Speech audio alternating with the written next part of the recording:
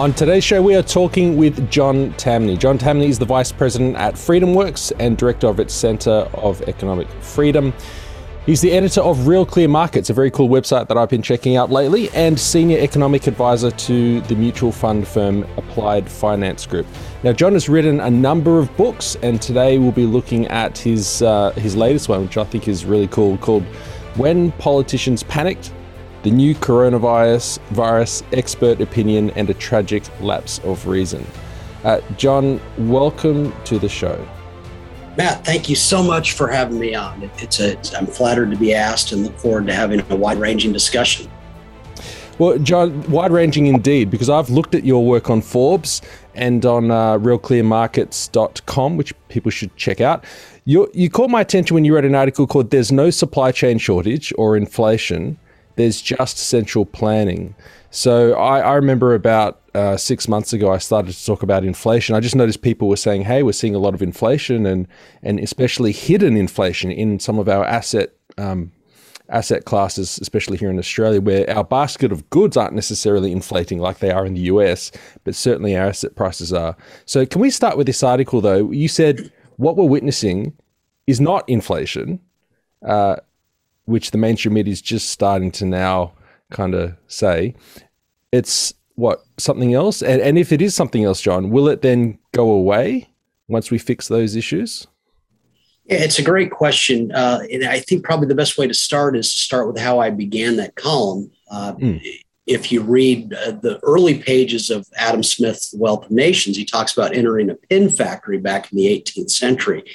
And what he found is that one person working alone in the factory could maybe produce one pin per day. But several workers working together could produce tens of thousands. And it's just a reminder of how exponentially more productive is work done when work is divided up among specialized individuals. And so this is an unsophisticated pin factory. Imagine the division of labor required to make airplanes or cars or computers. And so consider this in terms of what happened beginning in roughly March of 2020. All of a sudden, some of the most advanced countries in the world shut down major parts of their economies. I mean, suddenly jobs vanished overnight. Well, in doing this, we eviscerated supply chains and working arrangements and contractual arrangements that had been created over years and decades, billions of workers entering into trillions of different economic arrangements. Is it any surprise that with this cessation of this globally connected economic engine, that there would be some supply difficulties right now? But don't call that inflation. That's not inflation. They just imposed command and control where it hadn't been before. So you're saying that then the prices inflating everywhere are a result of just stifling the natural efficiencies of markets? It's not, we're not seeing a devaluing of our dollar? No, yeah, exactly that. Inflation is a devaluation of the unit of account. And I acknowledge in the column, if you look at the dollar over the past 20 years, it's declined a lot. I mean, I look back at the beginning of the 20th century, a dollar bought roughly 2 Aussie dollars. That changed a lot in this century. We began devaluing under President George W. Bush, and I've been on record as decrying this devaluation that began long ago. But we haven't seen a major devaluation in the past year or two. Okay. What this is just a supply phenomenon of, you sideline workers around the world. You're going to eventually run into supply bottlenecks. And so, but what's got to be stressed is that supply and demand can't cause inflation. Inflation is a devaluation of the currency. And that's not the issue right now. Okay. So in the US, are you seeing what I'm seeing in the news? Just your bread and your timber and your gas prices, they're all going through the roof? Yes, we are seeing the same thing. To go into a grocery store is to be a little bit surprised right now. Certainly, I've heard the stories for people trying to remodel houses right now or build them, that wood prices have gone way up. Yes, there's no doubt we're seeing that, but that's not Again, I think to find inflation, you have to look at currency policy and a policy of devaluation. That's not what's happening right now. It's just there's suddenly people have been sidelined for quite some time. Suddenly they're wanting lots of things. It strikes me that for once the Fed is correct and central bankers are correct. This is transitory. Transitory. Okay. So when is it? I don't know if I can ask. When is it going to end? What would it need to happen for it to end? And how quickly would it restore? Well, it's a great question. It's so funny to ask it because politicians think that, we can just end this. Well, wouldn't life be so easy? But let's again remind everyone that a supply chain isn't some tangible thing that you can look at and touch. It is a creation of years of painstaking arrangements entered into by workers around the world, dividing up work. And so you can't just eviscerate that. You can't just kind of tear it down with a light or heavy-handed form of command and control and expect to just turn it right back on like that. President Biden acts like, prices will be down soon. Who knows? Because what took years and years to create and then was broken down isn't necessarily going to come back into operation right away. And so we just, capitalism is amazing for its ability, for the ability of producers to get to work moving quickly again, but this could take some time. So are you hinting that, or maybe not hinting, are you saying that there's an attack on the free market over there, a centralized command and control moment emerging in the United States? Not just in the U.S., but around the world. I'm not in Australia, but I think somewhat familiar with the news reports is that historically a very free people have been locked down fairly substantially there. Australia is hardly a nothing country when it comes to economic growth. It's wildly productive. And so you're seeing free people around the world, not just in the U.S., but around the world, suddenly not as free in their ability to work, produce, to operate businesses. There's all sorts of barriers being put up. And so it cannot be stressed enough that we are harmed in the United States when Australia is less productive. That hurts our economy. Really? Wow. It certainly hurts our economy when the Chinese people are less free. We were a poorer nation when China was incredibly poor. And certainly the world is much poorer when the U.S. is less economically productive. Let's never forget that so much of, quote, demand or consumption around the world is a consequence of economic activity that happens in the U.S. Just to offer up one quick example. During the lockdowns in the U.S., suddenly white flags were going up on huts in El Salvador. And what were these? These white flags were people in this country putting a sign up saying starvation is happening in this house, in this hut. Oh, wow. And why was that? Well, so much of the demand for food in El Salvador is people, El Salvadoran immigrants living in the United States, working and sending money back to relatives in that country. Of course. Well, they were out of work. Suddenly, Indian immigrants weren't sending as much back to India from the United States, to Philippines from the United States. And so when we took a break from reality in the U.S., the economic impact for the world's poorest was nothing short of tragic.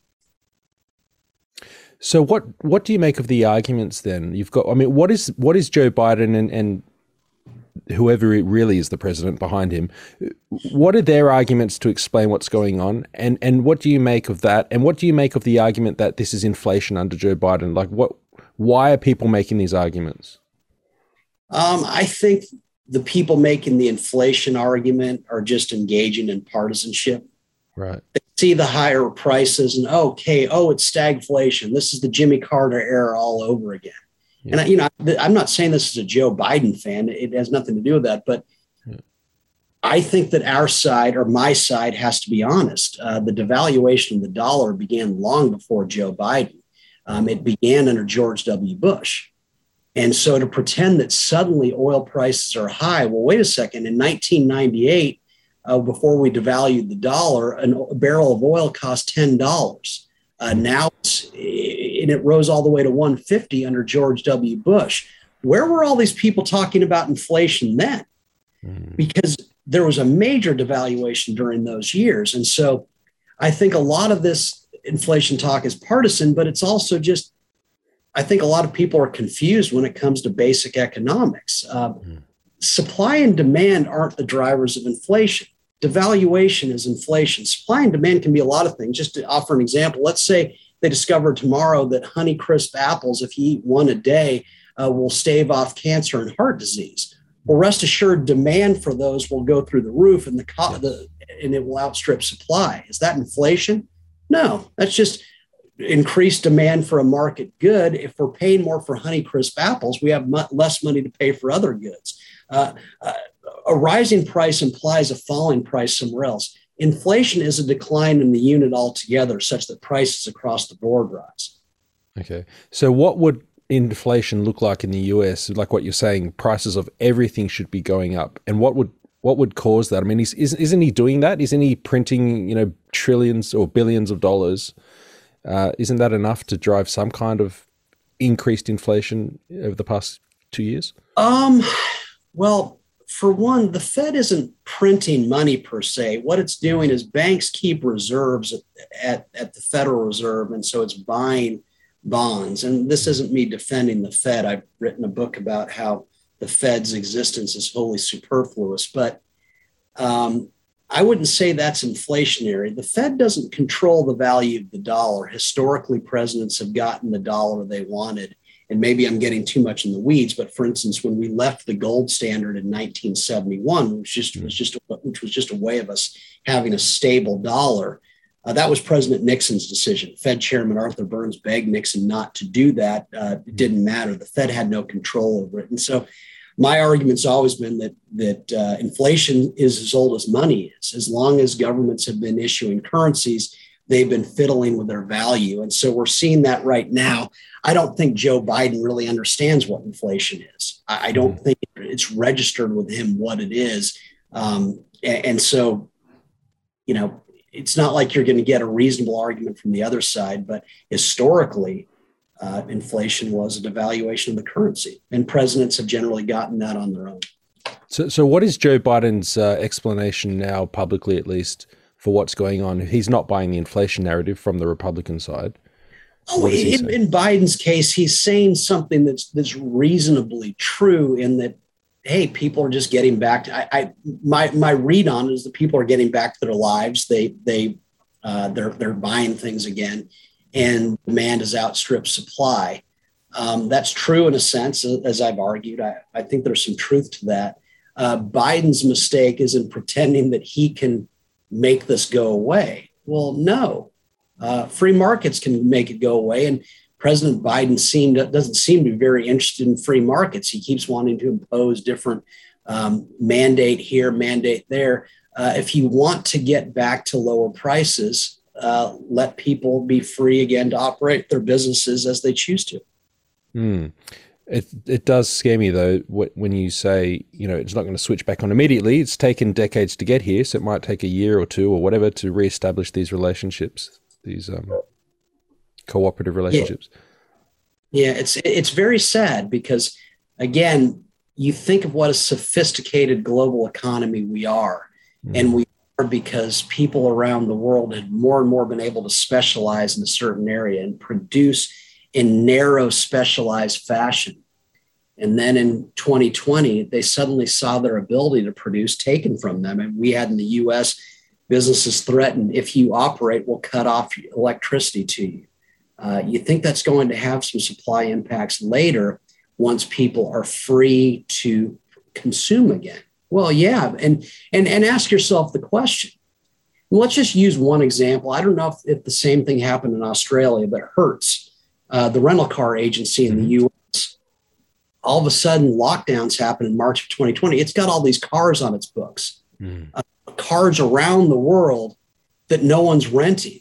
And so it does a fire sale of cars because the cars would just sit there and it goes into bankruptcy. Well, so suddenly car rental is expensive in the U.S. Well, you think?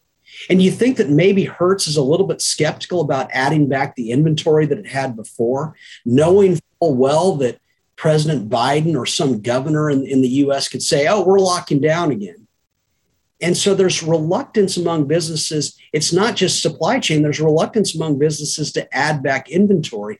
Why would you, knowing how quickly government can basically put your finances upside down by saying you can't operate again? Suddenly you've got all this inventory. And so I'm sure it's somewhat similar in Australia too. There is some reticence on the part of businesses to get back to where they were from a supply perspective, because they don't know what government's going to do. Okay, so what do you make then of the bigger asset classes like property? I don't know what's happening in the US, but certainly here we've seen 20% year-on-year rises. It's just insane. And people are calling it inflation here in Australia because it doesn't make sense anymore. We've got homes that should be $900,000 Australian dollars. And now across the road from me in the suburbs of Melbourne, Australia, 2.5 million.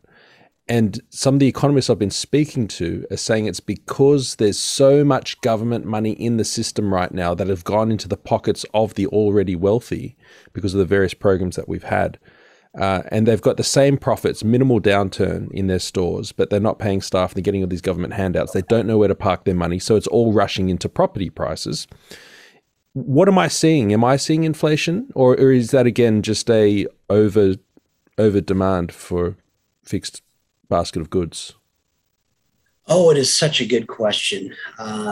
If you look back to the early part of the 21st century, there was obviously a housing boom in the United States, but there was also one in Australia. Housing boomed around the world.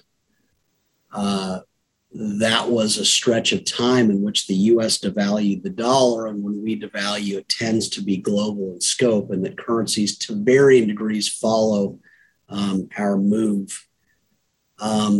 Look, there's no denying that, and I don't want to turn viewers off too much, but if you measure currencies in terms of gold over the last 20 years, there's been a big decline in their value. And so what do people do when money's losing value over time? Housing becomes a safe haven. It's a place to protect your wealth that's being devalued, and furthermore, you can live in it. So my sense is that's at work. Let's remember also that we have seen politicians once again very rapidly take away the freedom of businesses to operate.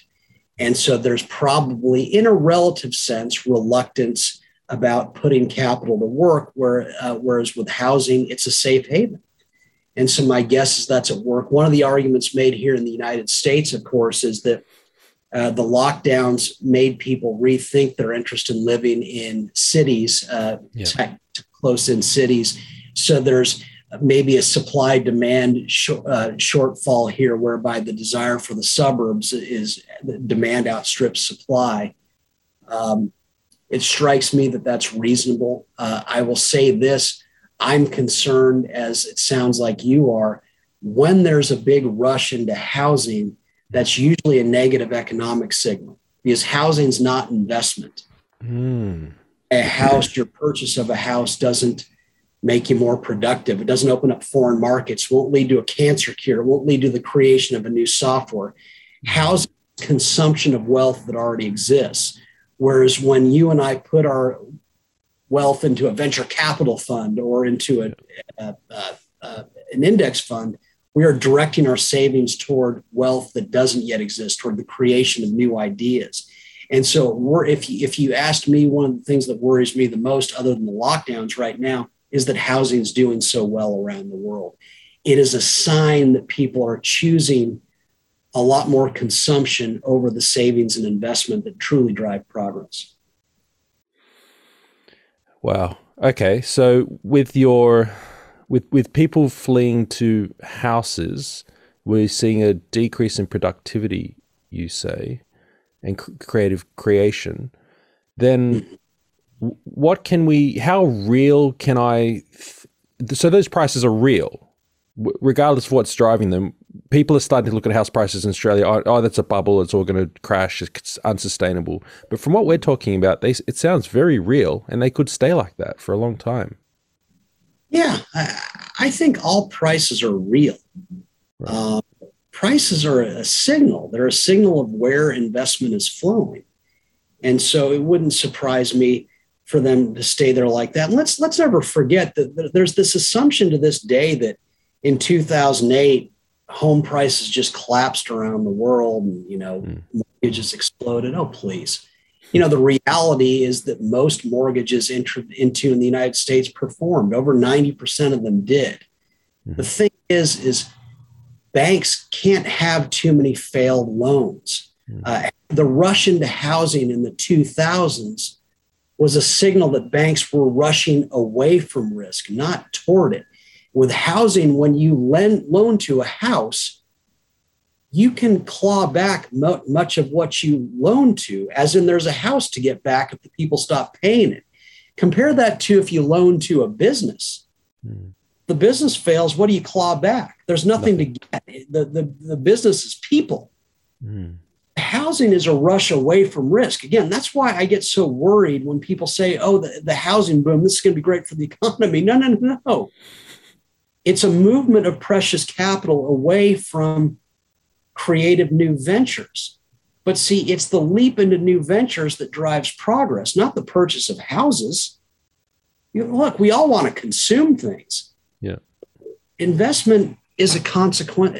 True investment is into new ideas, into wealth that doesn't yet exist. Housing is just a purchase of wealth that already exists. It's a low risk way of parking wealth.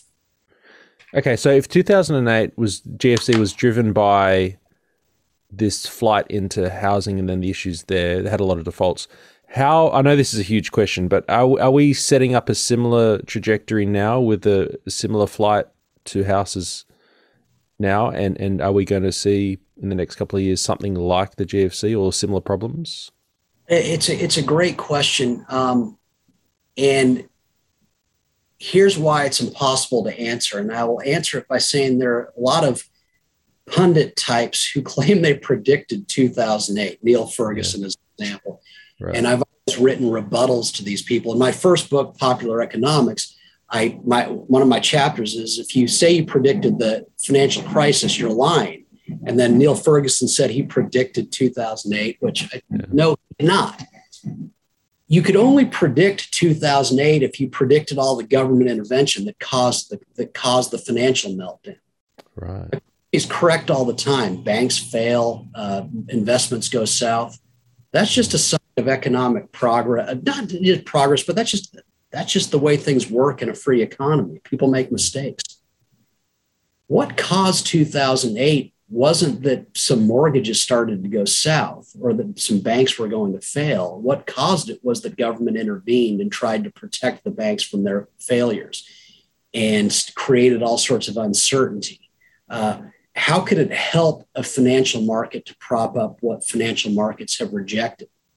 And so the bailouts were the crisis. Intervention by its very name is the crisis because you're substituting the limited knowledge of politicians for the broad knowledge of the marketplace. And so you look at this right now, it's hard not to be a little bit bearish in a small sense about the future, that there's all this precious capital going into the consumption of housing. Yeah. But that alone couldn't cause a global meltdown. It's how government intervenes in it that causes the problem, and for obvious reasons. When a market is correcting, that's a sign of health. It's the market's way of saying, okay, some mistakes were made, and so we are correcting the mistakes. That is a sign of future growth because you're reversing the incorrect allocation of precious capital. Mm-hmm. It can never be a crisis.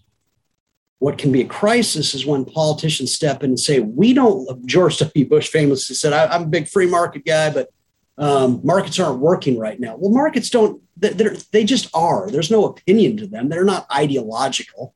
They didn't hate Bush. They don't like Obama or what. Markets they produce prices. And so Bush was the crisis by intervening. And so the fear is if there's a downturn again, governments will intervene. That will be the crisis. The downturn itself could never be problematic. Yeah, but see, what you've just taught me, which is this highlight of the interview so far for me, the idea that markets correcting is a very healthy sign.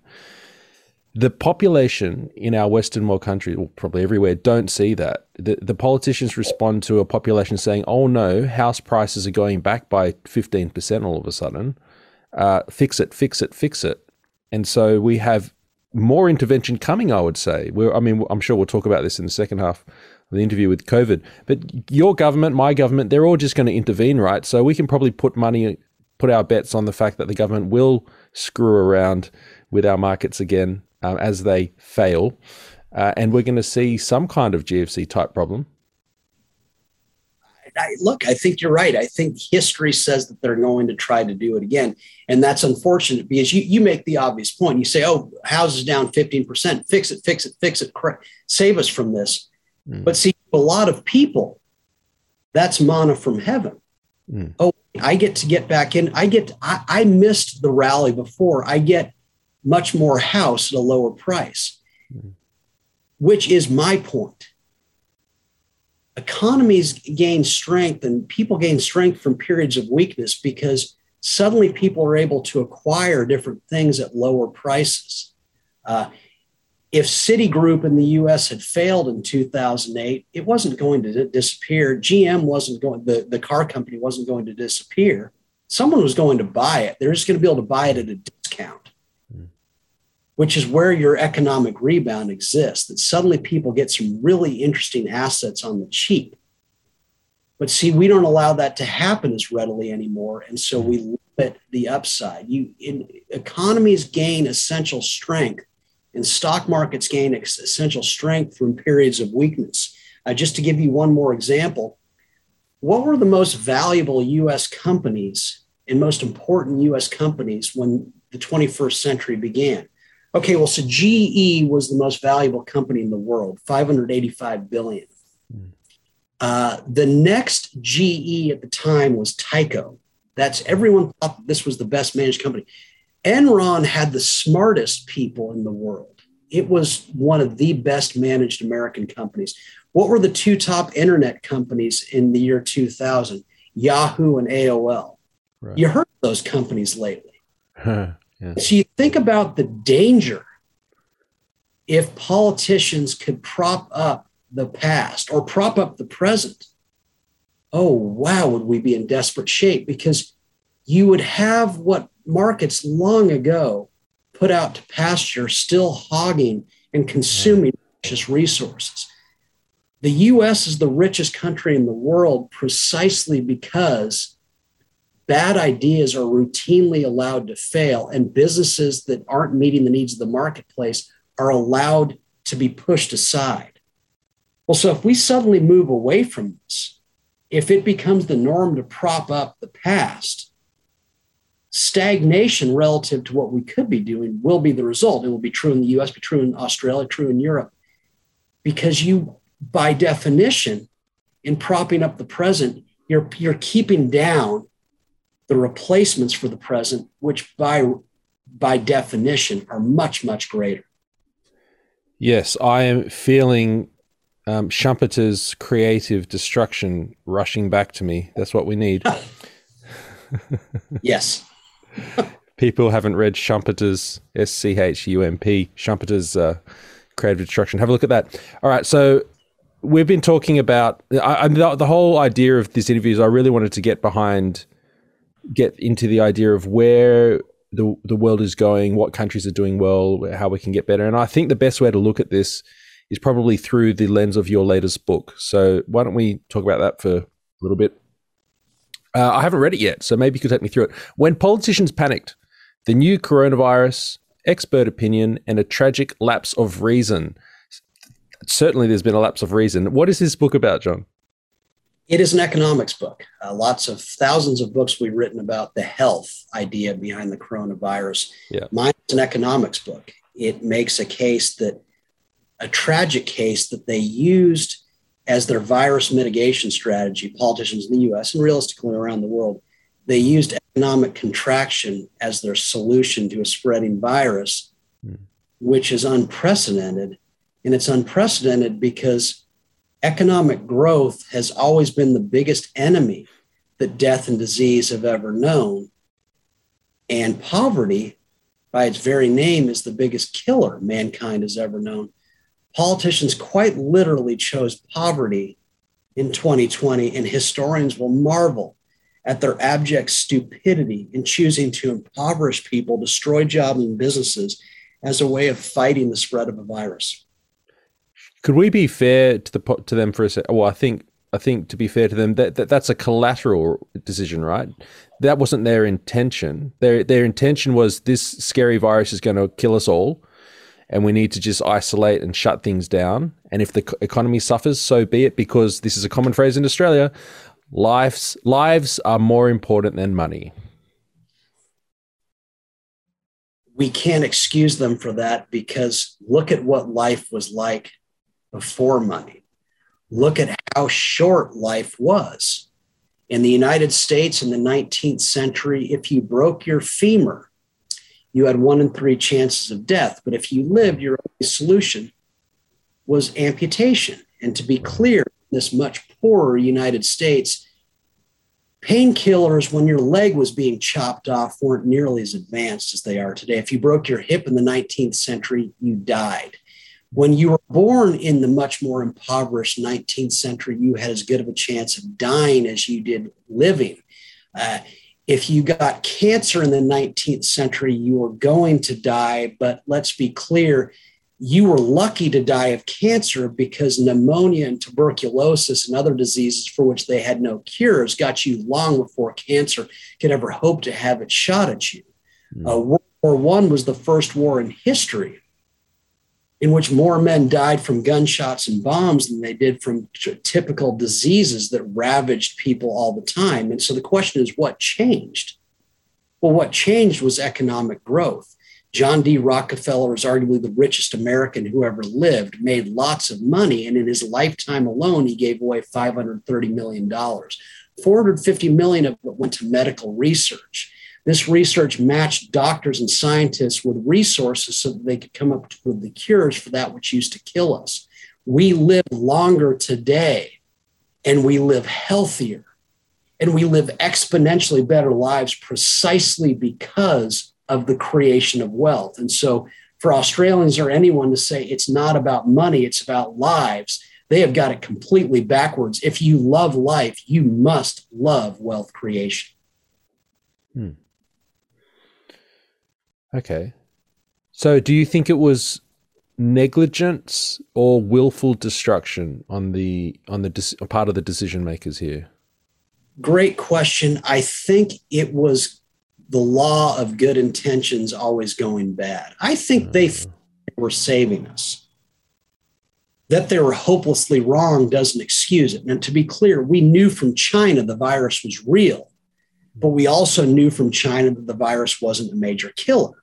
And how we knew this is that the most valuable companies in the world, that would be US companies, get enormous amounts of their sales from China. Apple's the most valuable company in the world. It sells 1/5 of its iPhones in China. McDonald's second largest market is China. Nike's second largest market is China. There's 4,200 Starbucks in China, on the way to 7,000, on the way to tens of thousands.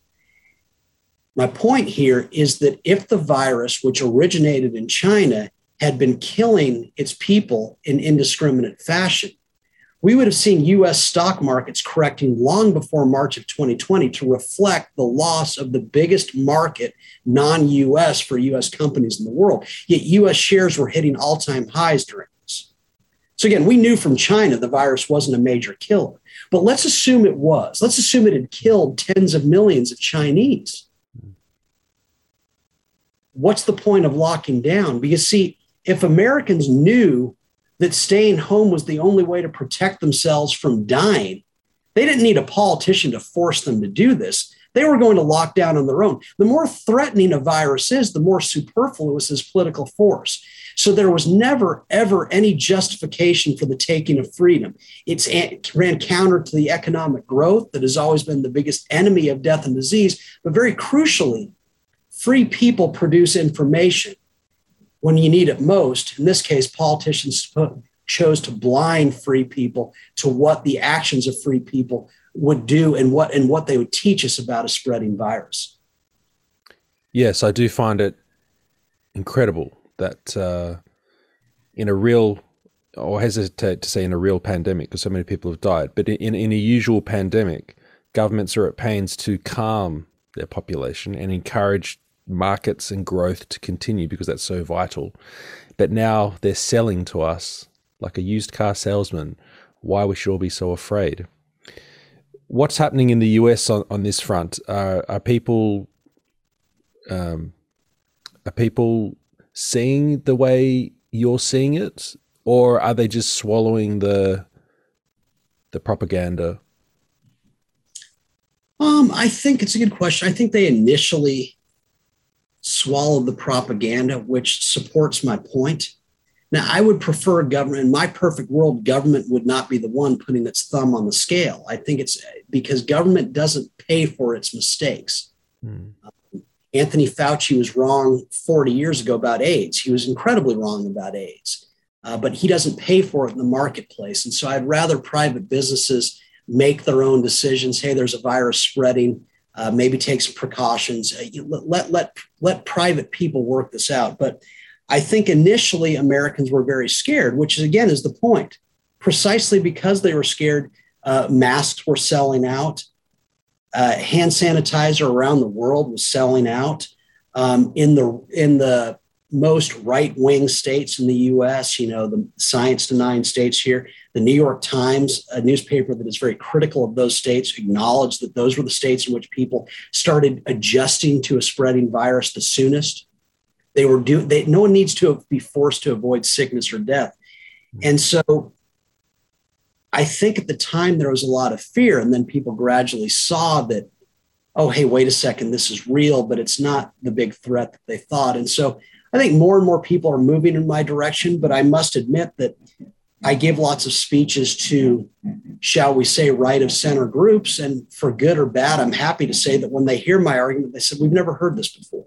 The one that I'm presenting to you, this is novel. And that makes me sad that people haven't thought this through, that political force is so dangerous, but it's most dangerous when something threatens us or is said to threaten us the most.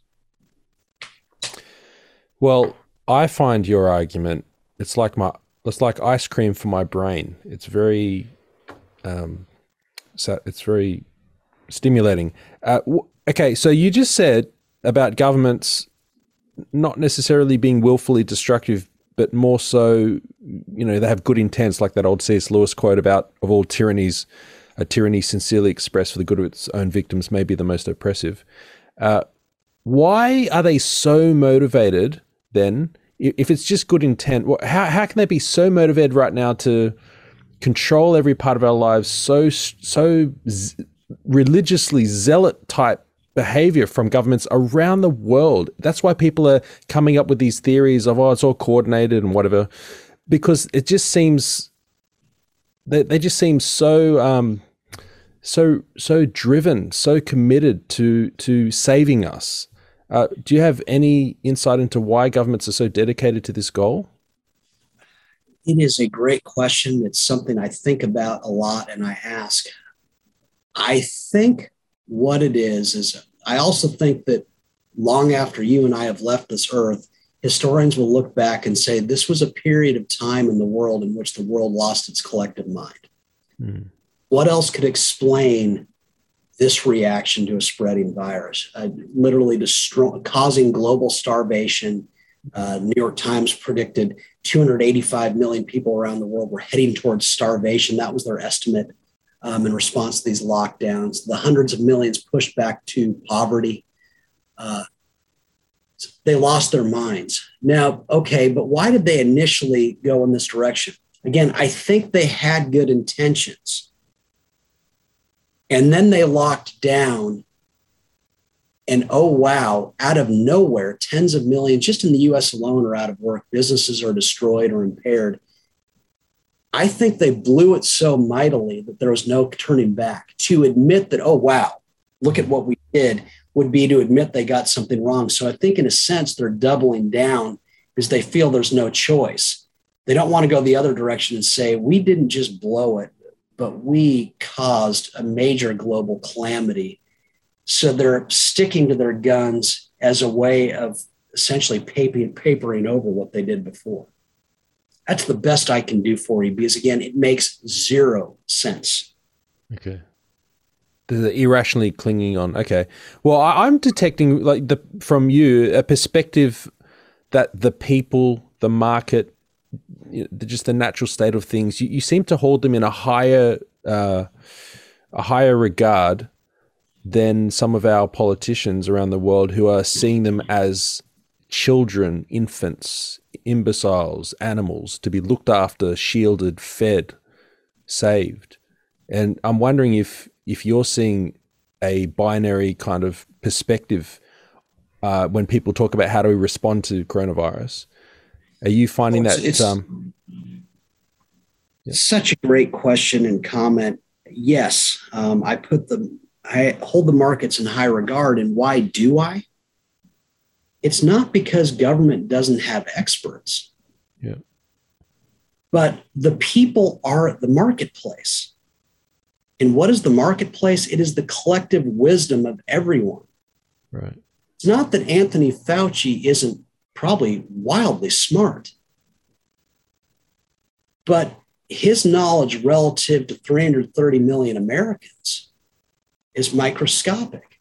Right. It's not that the Soviet Union didn't have experts. It's not that Cuba and North Korea don't have experts now. Of course they do. But the reason markets work so well is they combine the knowledge of everyone. Whereas when experts are leading the charge, when they are dictating, when authoritarianism prevails over freedom, crisis is the obvious next step because you're substituting very narrow knowledge for the broad knowledge of humanity. And so politicians said, and Fauci said, we must overreact. We must do something. Let's be charged with overreacting or else there will be a crisis. He was making a self-fulfilling statement. The minute you suffocate freedom, the only result is crisis. And not because every single American or Australian is brilliant, but because every Australian combined with every other Australian and every American, the combined knowledge of Americans and Australians is nothing short of awe-inspiring. Yet in the past 19 months, we've suffocated it. Is it any surprise the results? Can I put their side of the argument to you then and see what you say? Just like the pin factory, which we opened the interview with, the fragmentation and specialization of skill sets is very important. The technocrats would argue that it's impossible for the average participant in the market to have sufficient specialized knowledge to make specialized decisions, in this case, health. What do you say to that? Because they would say we need to trust and elevate some of these health experts over the market that just doesn't understand the R naught, the infectivity, all these specialized health terms about public health crises. They've got it absolutely backwards. Of course, people are going to make bad decisions. But see, remember, Anthony Fauci said back in 1983 that you could transmit AIDS just by living in the same household as someone else. The National Health Service in England, as I point out in the book, had billboards up in the 80s saying 1 in 5 Brits was going to get AIDS, for which there is no known cure. Precisely because knowledge doesn't age well, expert knowledge, it's essential that people act freely so you can find out the truth. Now, I know people, and I think it's safe to say, you know people that didn't need any political force. They locked down. They went into their houses when and never to leave again. Now, guess what? You need people like that. You need to find out if that's so. If just by running and hiding, if the virus will go to sleep and go somewhere else. My wife had just produced a baby March 1st of 2020. Whenever I'd come into the house from outside, she'd follow me around. Have you washed your hands? Have you washed your hands? Just germaphobe. If someone walked by us, she would jump away from them. Drove me nuts. But you need people like my wife. You need to find out, is that a way to avoid getting the virus, assuming you want to avoid getting it? In my case, the excitement, best part of my day was just going to the grocery store. I couldn't wait to get out of the house. I would forget things at the grocery store just so that I could go again, so I could be around people. The minute restaurants opened up, I was at them. I needed company. And then you've got young people. Oh, they're your most important control group of all. You want them going to every bar, hitting every party, making out with every girl and guy you can. And guess what? Why? By going against the grain of the experts, we find out free people produce information. Does doing what Fauci tells us not to do result in an adverse health or death situation? And people say, oh, well, we're just sending people towards suicide.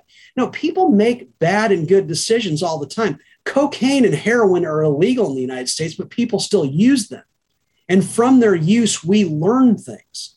And so people were going to make bad decisions no matter what. They don't have handcuffs for every American.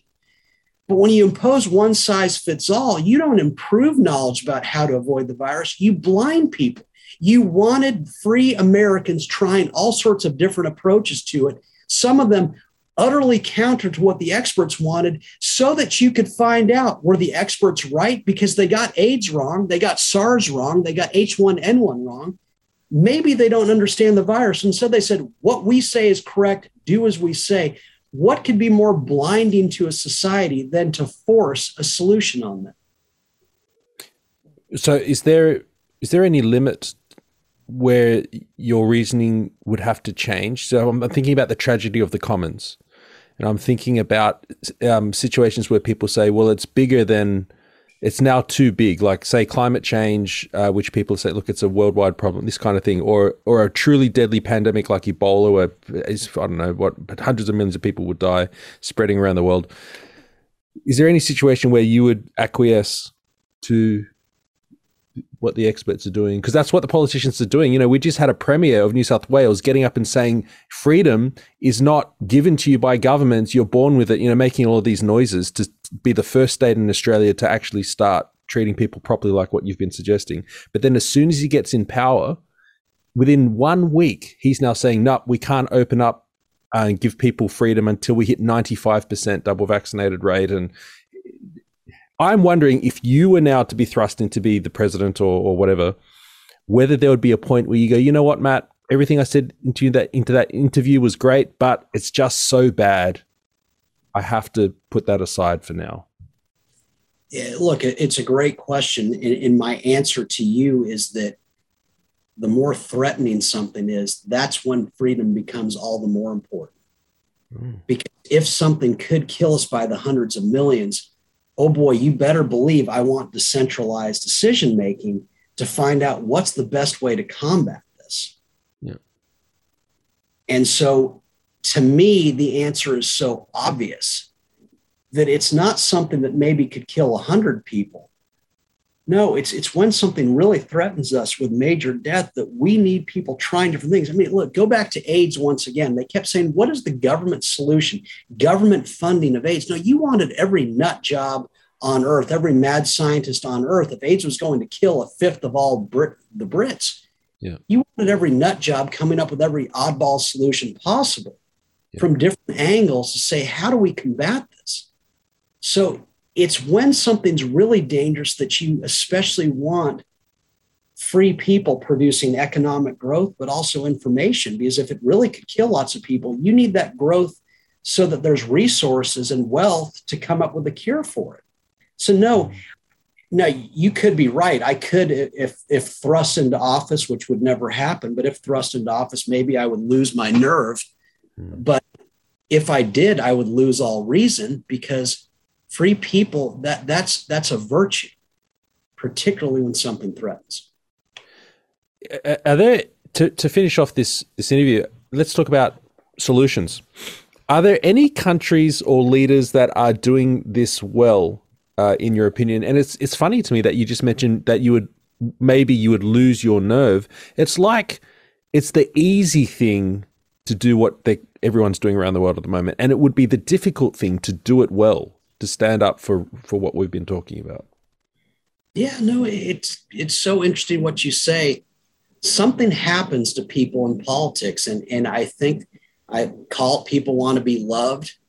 They're fearful once in office that, oh, wait a second, now my decision-making, if it turns out to be incorrect, could have a death toll. But I think we should be more confident in our beliefs. Economic growth is the greatest enemy that death and disease have ever known. But more than that, let's just look, I'd be for freedom even if it correlated with slower economic growth. Freedom is its own virtue. What kills? Authoritarian governments have killed en masse over time. We know this. Show me the free governments that have killed off their people. There's a virtue in leaving people alone, that free people left alone will not all make the correct decisions, but precisely because some will make bad decisions, they will teach, they will illuminate others how to make the good decisions. So let's go forward confidently. You and I are right. So who has done it well? Any political leaders or governments that are even talking the right talk, in your opinion?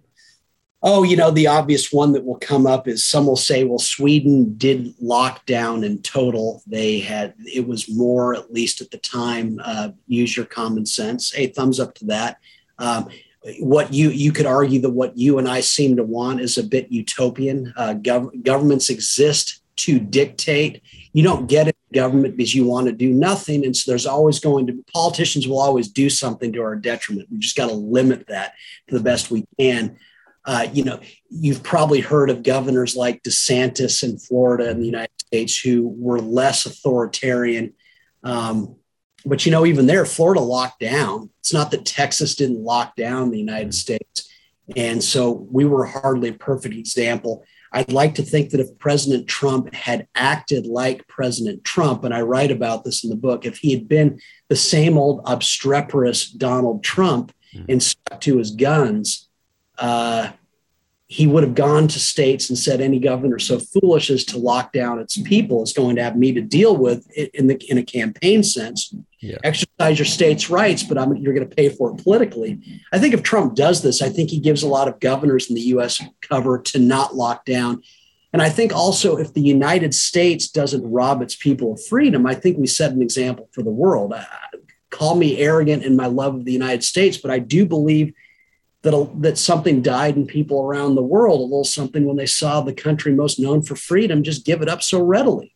And so I'm horrified by that I can't say that we acted very well, and certainly some did better, but whoa, the United States isn't supposed to do these kinds of things. Yes, John, I cannot stress to you enough how important your example is, which is exactly why I appreciate you coming on this show for an hour with me, because we are the most locked down city in the world here in Melbourne. But you know what? The problem here is not our government. The problem here is our people. That I'm in a very small, maybe 20%, but maybe even a bit less. Most of us are fully on board with what's happening. And having the example coming from people like you today on the show and from the US in general, it just demonstrates to us, like you've been saying in a free market, there is another way. And in fact, your way is producing better outcomes. So thank you for coming on. Let me give a plug to your website and your book. realclearmarkets.com is a fun website I've been going to, which you write for.